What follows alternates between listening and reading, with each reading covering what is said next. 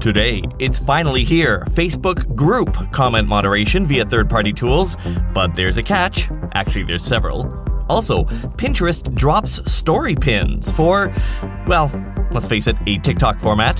YouTube is planning some solid enhancement for brands that publish videos, the transformation of a brand's product-focused marketing to content-focused, and most SEO pros are ready for Core Web Vitals. Are you? It's Tuesday, May 18th, 2021. Happy International Museum Day. I'm Todd Maffin from EngageQ Digital, and here's what you missed today in digital marketing.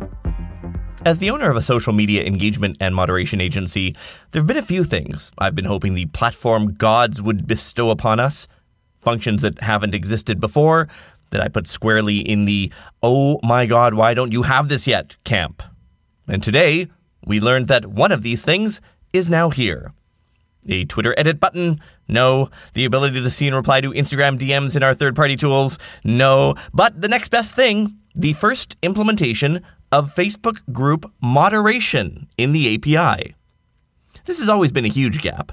Third-party tools have been able to post to groups for a long time, but the API for moderating comments in that group has always been lacking. Well, today Sprout Social announced that it supports that very function. But this being Facebook, it's not as simple as just connecting your group, and it's not nearly as full-featured as you think.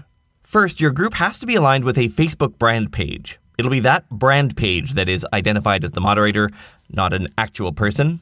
That's probably good for our uses. That said, if you authenticate the group in Sprout and then set your native Facebook experience as interacting with the group as yourself, then all likes that you make in Sprout will appear as interactions from your personal profile and not the page. With me so far? Because here's where it gets weird. When a member of your group is engaging with the group by posting messages or comments, the group user, will need to grant access to the Sprout app. If access isn't granted, posts from that group member appear as just the anonymous name Facebook user in Sprout Social. So now I guess we'll have to create a couple of posts telling people how to grant access to an app, which I think it's fair to say is probably a little confusing for most average users. Also, if a user likes your Facebook page and is also a member of your Facebook group, they will actually have two separate profile cards in Sprout. Apparently this is an API limitation.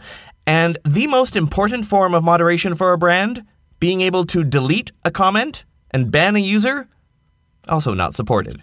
You'll have to do that from the group directly. So what is available? Pinning a comment, liking a comment, and replying to a comment. Also within Sprout's ecosystem, you can tag a comment, email it to someone, presumably on your team, or send the message to an integration. So not exactly what we all hoped for, but certainly better than our previous option, which was nothing. Facebook today announced a new weekly live shopping show. Starting this week and every Friday through July 16th, a number of beauty and fashion brands will cycle through, doing live shows that have direct e-commerce functionality in the broadcast. Quoting the company, "For shoppers, this means you can discover the latest products from your favorite brands and ask questions about the size, fit, and tips in real time. And for brands, live shopping offers a chance to build relationships with customers, provide new entertaining content, answer questions, and streamline the purchase process through convenient checkout with shops. You can tune into the live shopping streams on each brand's Facebook page or by visiting the Shop tab or bookmark on mobile.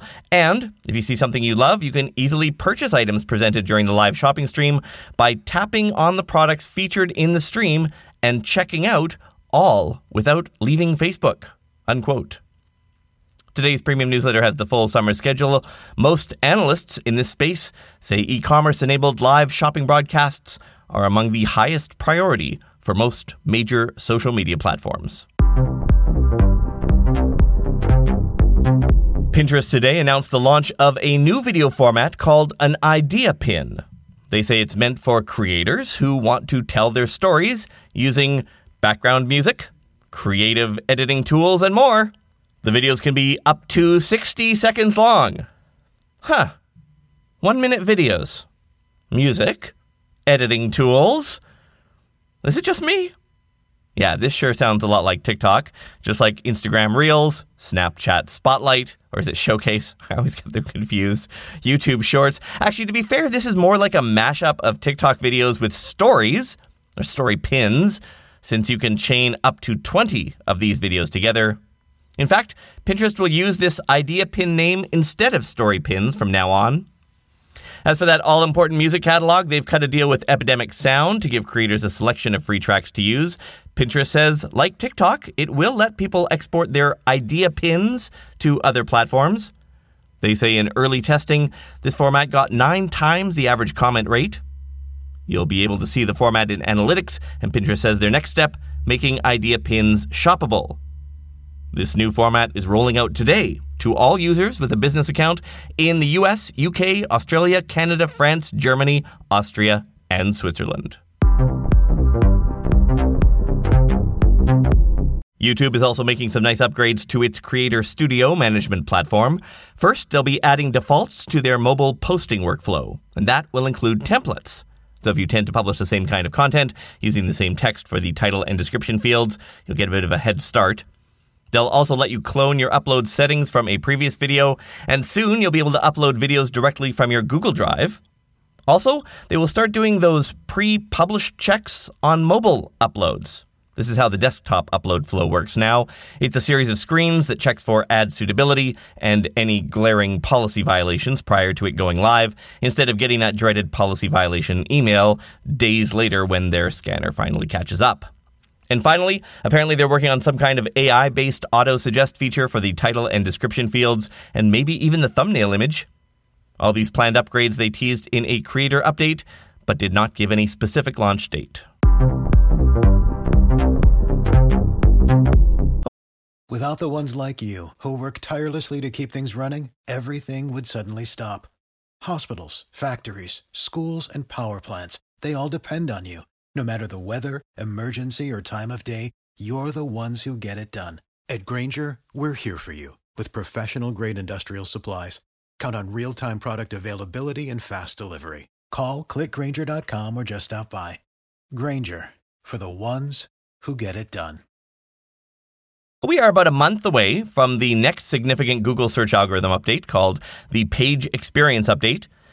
Although Google engineers have been saying for more than a year now that this really isn't going to be a huge deal, many SEO people in the space have already started to get their sites ready for it. The biggest chunk of this new update will be Core Web Vitals, a group of 3 metrics that measures how fast your page loads, how soon someone can interact with it, and how much the page layout jumps around. SEO consultant Mary Hines did a Twitter poll, and of the 850 votes, at least the 850 before I went into the booth here, more than 60% of people say that they have already worked on their sites or their client sites in preparation for this. Barry Schwartz, who writes for SERoundtable.com, said, quote, "I'm not surprised to see 60% as the number here. I thought maybe it would be more. Why? Because this is something Google is telling people to work on, despite also saying it won't be a big deal, likely just a tiebreaker. But it is something super easy to put on an SEO audit. Should SEOs tell their clients to focus on other things that may be more important to SEO? That depends on what the client has done to date with their SEO efforts." In case you're struggling to move from a product marketing focus to a content marketing focus, here's how one big consumer brand is trying. The hair product company L'Oreal has launched a 7-episode online video series about the cultural impact of hairdressing.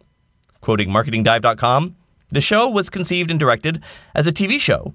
Each episode runs for 30 to 45 minutes on YouTube and is available in 6 languages. The series seeks to reach hairdressers around the world who buy its products that are made for salons. Instead of product marketing, the digital-only series uses content marketing to forge deeper connections with its consumers than possible with traditional advertising channels. Marketers are putting 20% of their digital ad budgets into branded content and influencer marketing combined, representing a larger portion of digital marketing budgets than any other category, a survey by Advertiser Perceptions found," unquote. A big name has thrown its weight behind a stronger first-party data platform. Walgreens Advertising Group says its platform will let brands reach consumers via over-the-top services, connected TV, and traditional linear TV. Yes, I said Walgreens.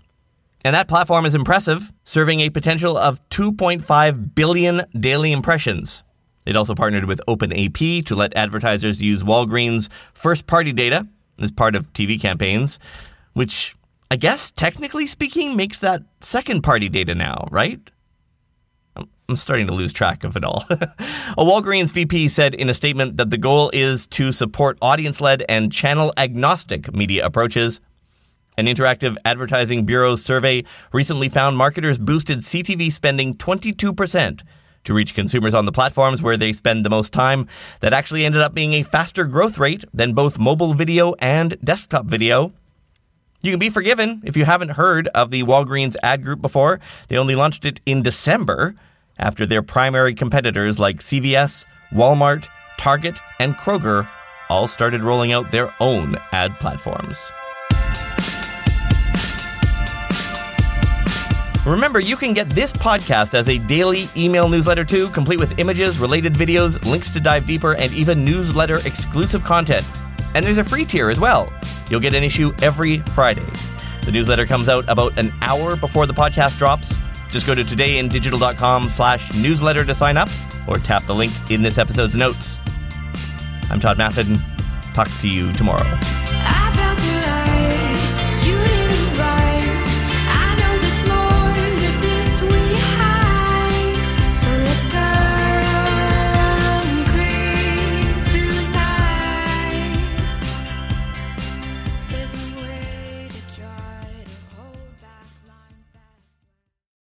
Without the ones like you, who work tirelessly to keep things running, everything would suddenly stop.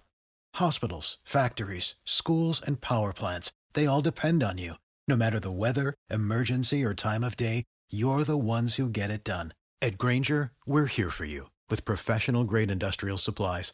Count on real-time product availability and fast delivery. Call, click Grainger.com, or just stop by. Grainger, for the ones who get it done.